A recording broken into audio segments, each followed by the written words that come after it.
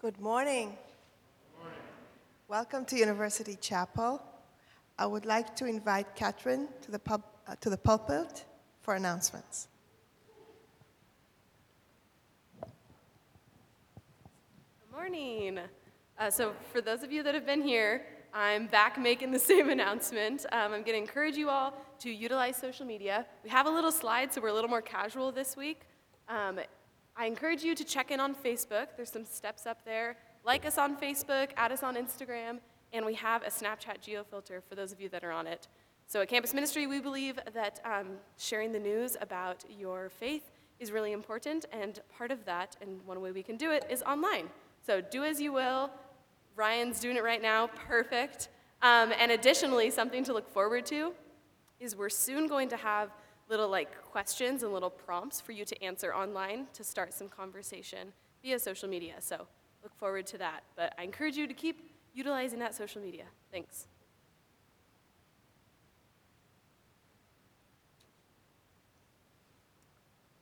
Holy is God, holy, immortal, ever-loving, ever-present, here and now. Taste and see that the Lord is good. Come find refuge in the love of God.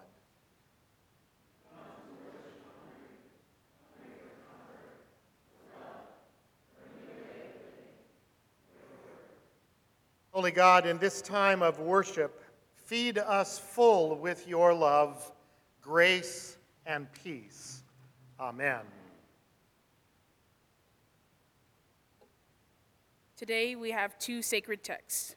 First, from the book of Genesis, chapter 1, verse 27. So God created humankind in his image. In the image of God, he created them. Male and female, he created them. The second text is from St. Paul's letter to Colossians, chapter 3, verse 12. As God's chosen ones, holy and beloved, clothe yourselves with compassion, kindness, humility, meekness, and patience. Here ends the readings. Thanks be to God. Right, cool. Good morning, everyone. So hi, my name's Kate, just in case you haven't met me yet. So fun fact, last semester, I was blessed to get to go and study the entirety of the semester in Nepal, which was an amazing experience. If you haven't been to Nepal, I really encourage you to put that on your list of places to go. It is just the coolest place. So a little bit about Nepal before I get going. Primarily religiously, it is a Buddhist country. And what does that mean for us, though, understanding the country? Buddhism in Nepal is completely different than any religion here. What happens there is their lives are completely intertwined with their religion. And I don't mean that in the sense of like, hey, every Sunday I'm going to go to church. No, completely different. To even get to school or to get to one place, you have to go and you have to circle around the religious sacred documents, the religious sacred statues. You can't go anywhere without your religion being there with you. And it wasn't anything that impaired their day or got in the way. It was just a part of their lives, and it was beautiful. So that meant that I got to live in a Buddhist lifestyle for 4 months, which was awesome. So going on from that, I got to live in a homestay most of the entirety of the time, and it was awesome. I had 2 little sisters, an Amala, and when I say law, it is a really respectful thing to do. So like Yolanda law, Catherine law, Petra law, it's just a sign of respect. So, if you want to respect your best friends a little bit, just add a little law in at the end. It'll be fun. So I got to live with all of them, and the coolest person ever that I've ever met, the most amazing person, I respect him more than anyone in the world, Pala, my father. Now this man, special person. He escaped from Tibet with his wife, leaving his entire family behind when China took over. He had to leave. He had no choice. He wanted to be able to practice his religion in freedom. He wanted to be able to live the life that he had grown up living in freedom. He was amazing. He crossed the border. He had to hike for months to get across. And that's in the Himalayas, over the snow, the most insane terrain you could ever imagine. I was in it for like 2 weeks, and I didn't know if I was gonna make it. And I was given food, I was given everything, I was given housing. But he did, and he's amazing. This man had to drop out of school when he was in 3rd grade to help his family survive. And that meant working in the fields, that meant taking care of the cattle. And yet he was the most knowledgeable man, most kind man I have ever met. He's about this tall. He has this huge laugh, this huge emotions and gestures, and he was just the coolest guy ever. Now, mind you, we had this huge language barrier. He spoke only Tibetan, and I spoke only English. I was learning Tibetan, but there was a little bit of difficulty. So every morning at about 5:30, days started early there, I would walk out into the kitchen waiting for Paula, and there he'd be cooking, and I'd sit down, and he'd see me, he'd go, Shopatale, Kate, which means good morning, Kate, how are you? And I'd be sitting there, and I'd be like, oh, hi, Paula, just completely tired. But he didn't care, it was a beautiful morning every morning. So then he'd open the door, and the sun would shine right in my face, and I'd be blinded, completely blinded, and he'd just disappear outside every morning, disappear for about 2 minutes. And I had no idea what he was doing the entire time for about 3 months. And then at the very end, it was the last week of my time with him, he came in, and he comes over to me, and he demands my phone. I have no idea what he's going to do, but you don't say no to Paula. That is not something you do. If he wants something, he wants it, and you give it. So I give him my phone, and he walks outside like he does every morning, but with my phone. Then he comes back in, and he shows me on his phone, on my phone, this little picture, horrible little picture, but in the very back, there's birds. And so then he goes on to tell me why he's taking this picture. What is he doing every morning? He's feeding them.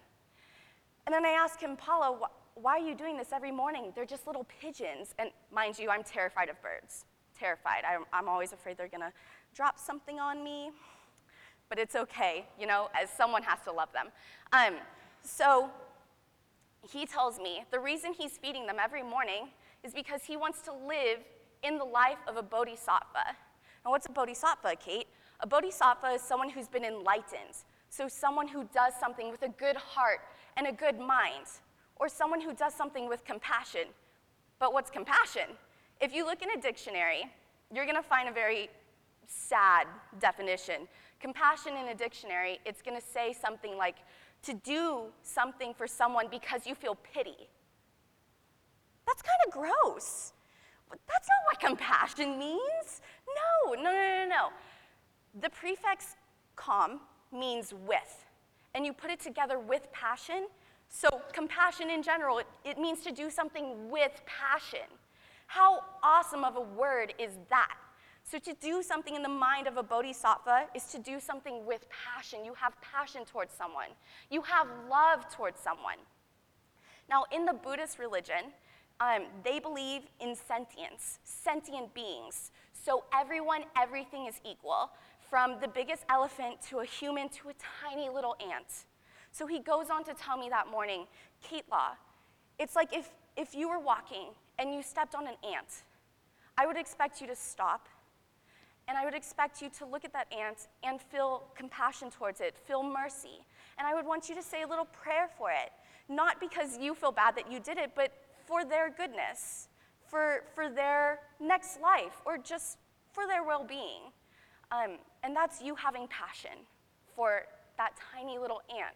But see, everything counts and everything matters. You just have to feel that passion for that little creature.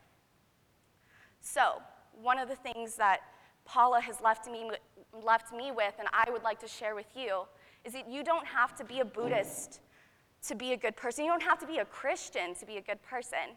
In general, you just need to be a good person, right? You don't have to have religion. So I hope that when you go out today, and you might have friends that aren't religious, and you might meet people that aren't religious, but please have compassion with them, have compassion for them, have compassion for everything, right? Because that, like, we are Christian, and we do have religion in us. But it doesn't matter. It's that we're a good person that matters. So I implore you to spread that compassion and spread that love, because that's what matters, and that's what we're here to do, right? Right, cool. So just for proof that he actually did take that picture, that's the picture that Paula took. And you can barely see it, but that's the little bird, and this is Paula's shadow. So I wish I could tell you more about Paula, but he's an amazing man. He's an amazing person. So if you could please pray with me real quick.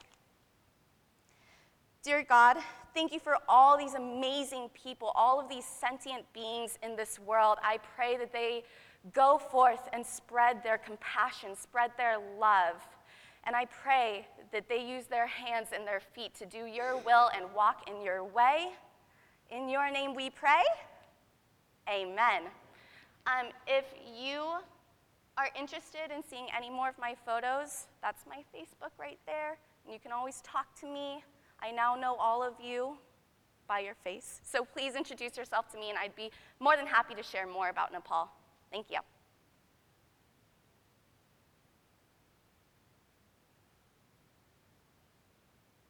Merciful, compassionate God, you have created each one of us with love. Your image is imprinted upon us, that we may look alike. Each of us is holy and unique. Help us see holiness in our fellow humans. Help us cultivate traits of kindness and humility. As we ask your compassion toward us, we acknowledge that we must be compassionate towards all whom you have created. Amen.